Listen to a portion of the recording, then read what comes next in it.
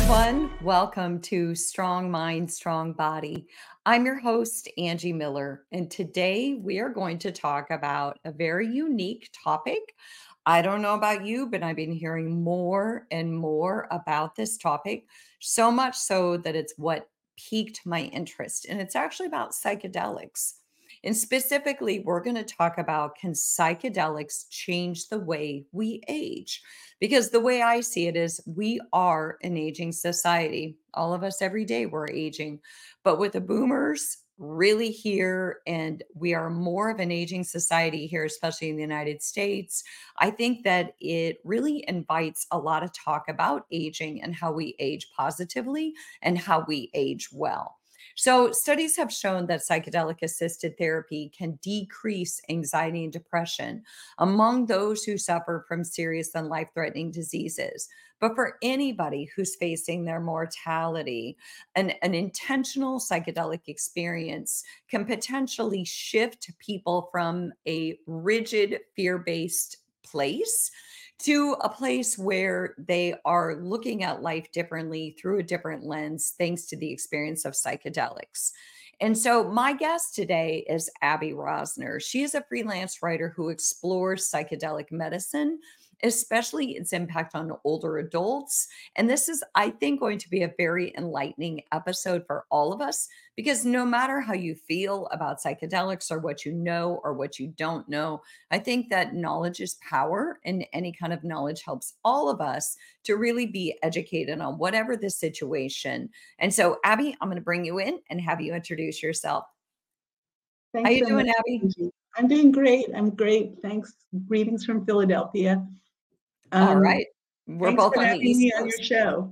You bet. Yes, we are both on the East Coast. So, Abby, I want to tell everybody how I met you. I actually read one of your articles in MAPS, and I practice as a licensed therapist, and I also work in the health and fitness space.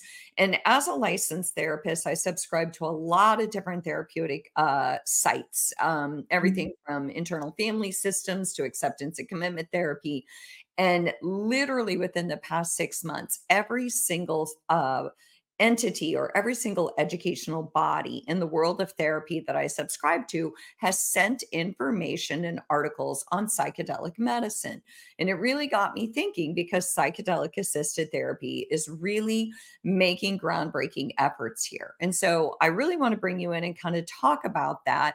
And first, I'm just curious, what is your background as a journalist or a writer? Well, thanks, Angie. I've been a writer for many years, a freelance writer, but I'm also a baby boomer. And in the last, I guess, probably about 7, 8 years, I've really been interested in the way that the drugs of our youth, the recreational, let's say, the drugs of our youth, are now coming back into our lives as we age, and the ways that they can actually uh, improve our quality of life as we enter this later stage in life. And so it started with cannabis, thinking about how it could help with our aches and pains, and also help us maybe relax instead of alcohol, kind of a healthier way to use these substances.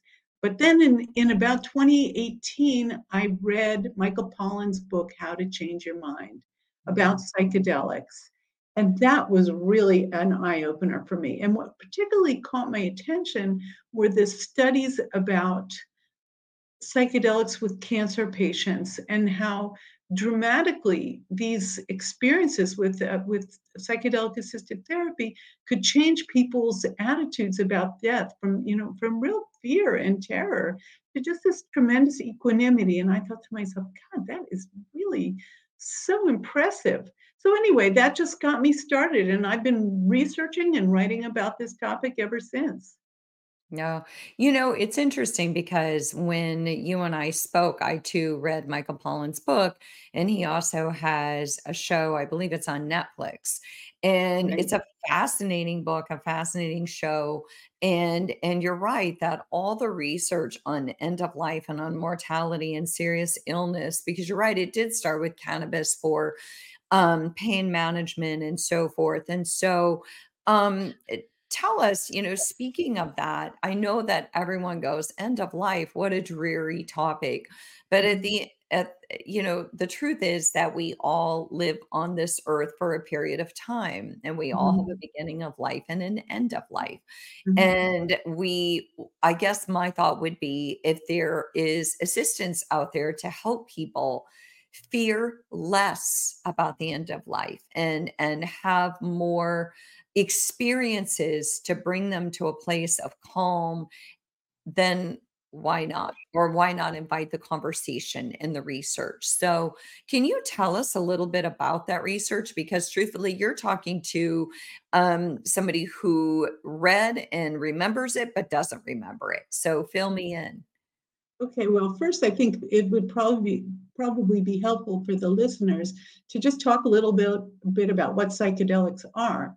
And so they are a group of drugs that cause very profound changes in your consciousness and your perception.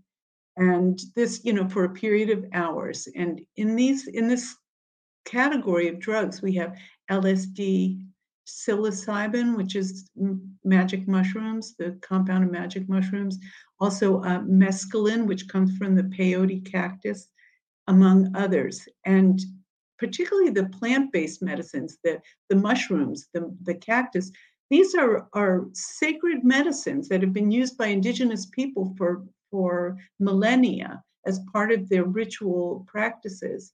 And they use them as a way to enter the spirit world and to engage with the others, they pull back the veil, so to speak. And so, in the end of life context, the most commonly used drug is psilocybin, which is, as I said, that's the compound from mushrooms. Now, the research really started with end of life kind of by accident. In the early researchers in the 1950s and 60s, they were looking for what to do with these. At the time, it was LSD, but they were looking for what do we do with these like very powerful drugs. They knew that they changed your consciousness in very pronounced ways, but they didn't really know what it was good for. And there was a doctor in Chicago, and he thought, well, maybe I'll give it to my cancer patients and see if it helps them with their pain. So it actually did help them with their pain. But what it also helped was he found that, surprisingly, they were suddenly much more relaxed about their illness. And they seemed like they didn't really care so much about the fact that they were dying.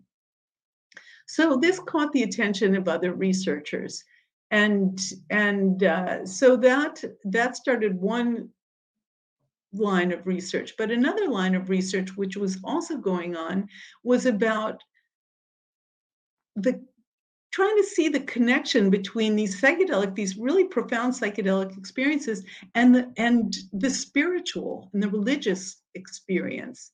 And there was a researcher at Harvard named Walter Pankey, and he did a kind of a milestone research study where he took a bunch of divinity students and gave them psilocybin and Mhm. on Good Friday in a church. And he wanted to see, are they going to have a mystical religious experience, just like the saints, and the people from all these religious traditions. And they did, in fact, have these very profound religious mystical experiences. So this same researcher went on, who was also a medical doctor, went on to take this psilocybin and give it to cancer patients but in a very thoughtful way, so that he looked at trying to make the set and the setting for the treatment to optimize it so that they would have a profound spiritual experience. And what happened after those studies was that they saw that this was indeed an excellent treatment for anxiety in cancer patients. So, Abby, I have to interject here. First of all, this is fascinating. I did not know about the researcher at Harvard. I did not know about that. What strikes me is that I hear a lot now too about the death positive movement. Mhm, And I know that you talk about psychedelics in relation to the death positive movement, and I hope that I can do it justice by saying that the way I look at the death positive movement is that death doesn't have to be an experience of pain and regret. What mhm, if we were able to make it a more positive experience because it is inevitable, right? For all of mhm, us, mhm, mhm, and some of us more quickly than others, those who are mhm, faced with terminal illnesses. And but one thing I do wanna say too is, you talk about set and setting. And mhm, so I told you I subscribe to all these different sites and these mhm, different bodies of research. And mhm. yesterday I was listening in on one of the psychedelic medicine conferences that is going on right now, and Deepak Right. Chopra, am I saying Mhm, his name right? I always am not very good at it. mhm, Was speaking about the integration of psychedelic medicine and therapy. mhm, And just the way I could never do justice to all the information that he was putting out there, but some very, mhm, very powerful leaders, thought leaders, leaders in the mental health space, leaders in health and wellness are talking about this because it does have a place. And mhm, so just changing consciousness, adding more positive experience to what was mhm, once a very fear-based experience. mhm, mhm. And so did I do that justice on talking about kind of the death positive movement? Well, I think that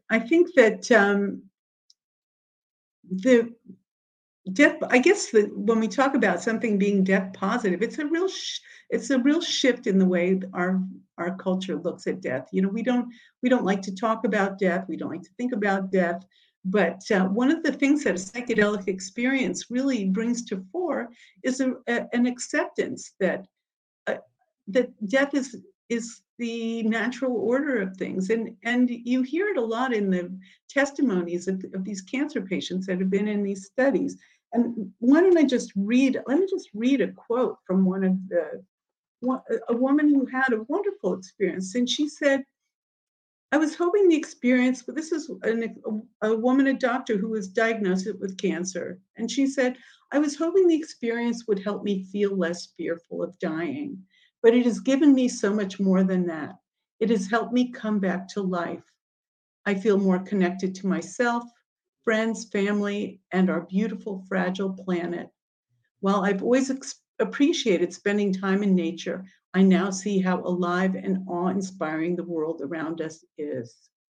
Mm, So it's not only that you lose what happens, you instead of being focusing on death, you focus on life. It's a shift mhm, in your focus from the fear of death to the beauty of life and the miracle of life. And I mm, think that that's really one of the things that people who have experienced psychedelic assisted therapy talk about. And interestingly, it's also an experience that people who've had near death experiences report the same kind of thing, that once they've touched death, and in many ways in a psychedelic experience, you are kind of experience you're having such a shift in consciousness, your ego dissolves. You yes. lose your sense of self. And when you lose your sense of self, you find that there is actually something that persists, that remains. Yeah. And that's something that's very, very profound and spiritual. Well, and just lowering the ego and putting yourself, I like that. I like that it's less about taking away the fear and more about living life today in the present moment and fully experiencing as it is where you are today. So, Absolutely. Abby, let's put Yeah. that aside. Let's put mortality aside and let's just talk about psychedelics and aging because we are an aging Mhm, society. And I mhm, know you do a lot of research, and I want to reintroduce you. So, my name is Angie Miller. This is Strong Mind, Strong Body. We are talking about can psychedelics change how we age? And my guest today is Abby Rosner, and she is a freelance writer who is focused, a lot of her research is focused on psychedelics and aging and psychedelics and end of life. So, Abby, what about psychedelics and how they relate to the aging process? Okay, well, I as you mentioned, I'm a big research geek. I like to read about all the new studies. And something very interesting came out of Johns Hopkins recently.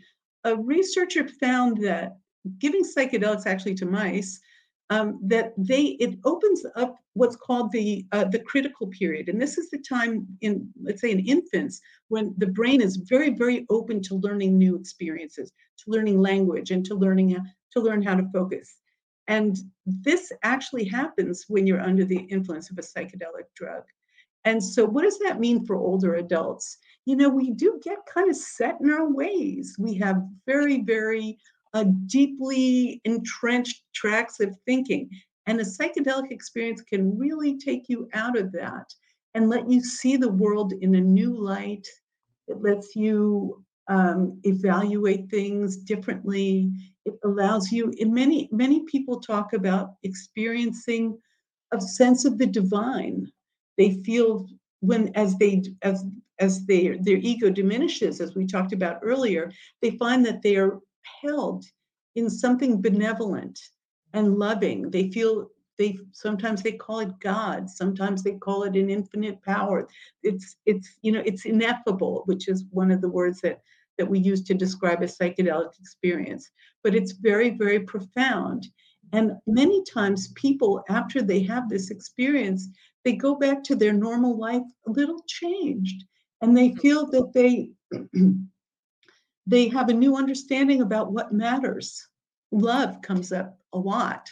The idea of love and experiencing love and expressing love to your family, to saying the things that that maybe you don't even think to say, and to appreciating the connections that you have. I've heard many stories of people that have, they experience forgiveness for wounds that they had in the past. And we think about Thich Nhat Hanh. He says, if we can heal our past, then we can heal our future. So that opportunity to really go back and heal the primal wounds. People talk about forgiving the parents that didn't parent them well and the people that hurt them. And when you come out of that with that peace, it really can influence the way you live the rest of your life. So I tried to take some notes because I was really hanging on your every word here. And some of the things that really came to my mind is initially you were talking about how as we age, we get more rigid in our thought patterns. We get more stuck. We see Mhm, things this way and we think this is the right way because this is the way that we know, not necessarily because it's the right way. mhm, And what I really hear you say is that psychedelics open our mind to possibility. We're not so stuck. We're less, the ego is no longer there. And what I equate it to is the same thing as when I first learned about meditation. And I took mhm, an 8-week course through UMass, through John Kabat-Zinn's mindfulness and mhm, meditation program. right, And it was all about letting go of the ego and being right, into the present moment and leaning into more acceptance of what is, not what should be, not what right, could be, but what mhm, is, and just right, being fully present. But it is hard. And people say all the time, well, I don't know how to meditate, or I'm not right, good at meditating. right, And really, what they're saying is, I can't shut my mind down and I can't right, put my ego on a shelf. right, And I think what I hear you say is psychedelic medicine comes in and says, you don't have to worry about that because it's gonna take care of that. It's going well, to lower the ego in a uh-huh, way and uh-huh, invite more peace, invite more get more clarity so that you know what matters and what doesn't. Old grudges no longer feel mhm, so big, right, and I too have mhm, read a lot of the research where it's amazing what mhm, people report, uh-huh, and yeah, I think it's a fascinating topic, and mhm, whether people listen to this and think, "Well, I have strong feelings. I don't think psychedelics belong in our society," or whether they listen to it and they think that sounds really amazing. Either way, again, I think knowledge is power and education is something before we all make you decide how we feel about something. It does help to have the education at our disposal so that we right, can make conscious guided decisions. And right, right, so right, um right. let's talk about the legality of this. Okay. Okay. Um Mhm, I know ketamine, clinicians could administer ketamine, and ketamine mhm, is used a lot for depression. I right, know Dr. Raymond Turpin was on my podcast a few months ago, and we did an episode on psychedelic medicine. He talked about MDMA, mhm, which the street name is Molly. He talked Mhm, about psilocybin, the mushrooms, and he also talked mhm, about ketamine. mhm, And I know his practice in Asheville administers ketamine, mhm, and that is mhm. legal. But Yes. I also know that psilocybin is not yet. Can you tell us what that looks like right now? Yeah, sure. Psilocybin is still a Schedule One controlled substance, so it means it's federally illegal. It's considered the most, you know, dangerous drug of no medicinal utility by the Drug Enforcement Administration. That said, it's also an experimental drug under and the FDA has found such promise in its use for treatment-resistant depression, and including depression the terminally ill, that it has given psilocybin breakthrough therapy status. So at the moment, it's in phase 3 studies. Now, that said, the only way that anyone can access a fully legal experience with psilocybin is by enrolling in a clinical trial. Now, in parallel, one can also, if you have plenty of resources, you can go to a retreat center in Jamaica or in Costa Rica, where, well, I don't think in Costa Rica it's legal, but in Jamaica, I know Mhm. or to the Netherlands. There's a couple places in the world where you can do these experiences legally. But in the meantime, Colorado has recently decriminalized psilocybin. So they have psilocybin service centers where you can go and have a regulated experience with a licensed facilitator. Now, this is a brand new service. It's the first one in the country. It's just opened. It is will cost probably a couple $1,000s to have the experience, but I know there's large waiting lines for this kind of experience to Mhm. uh, in the meantime, Colorado's also decriminalized. There are a couple of other states and states that are considering localities that have decriminalized psilocybin. That means what it means is that they've simply made it the lowest priority for law enforcement officials. It's not technically legal, but it is decriminalized. So you can have the experience without worrying about getting arrested. But Yeah.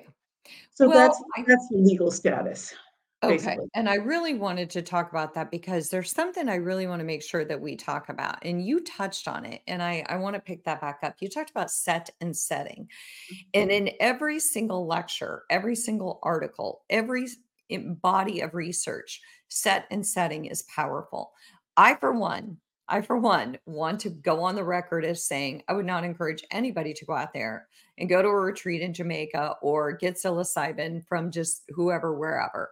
Set and setting are powerful, especially in fact, if you're looking for psilocybin as medicinal medicine, if you're looking for it as an opportunity to grow in any way. I would then say look up clinicaltrials.gov and see if you can get into a clinical trial, or again consider a provider who is experienced in set and setting, because that makes all the difference. People can have very negative psychedelic experiences if in fact they don't know what they're doing, they're not guided properly. Things can come up that you're not prepared to deal with, or that that person is not prepared to deal with, and that's why set and Mhm. setting matter. Mhm. And so to me, safety comes first. I think Right. it's powerful to know the research, know the information, be Mhm. educated, but safety first. And I, for one, am, kind of out there going, hold on, let's put the brakes on before we put the Right, right. accelerator on. Know the education, know the information, make a conscious decision, but really talk to somebody who is focused on set and setting, who Mhm. is who has more than one provider in the room, who is experienced in helping you so that whatever comes up, you have a safe space and place to Right. talk about that with a person who is equipped to talk about that. The main thing is, Abby, I really appreciate you coming on and just talking about the impact of psychedelics on aging and the impact of psychedelics on those who are facing terminal illness or because I do think that it's important to learn about the research, understand the impact of psychedelic medicine, and Mhm. how it does have that influence on the brain, especially as we age, and how Mhm. it can really open up or invite less fear and open up more thinking patterns that maybe we can't get to when the ego gets involved. But I really appreciate all of you Strong Mind, Strong Body listeners. I appreciate you, Abby Rosner, for coming on and sharing your research. Again, I appreciate your work in MAPS and all the information that you've provided. Thanks to all of our Strong Mind, Strong Body listeners, and we'll see you next week.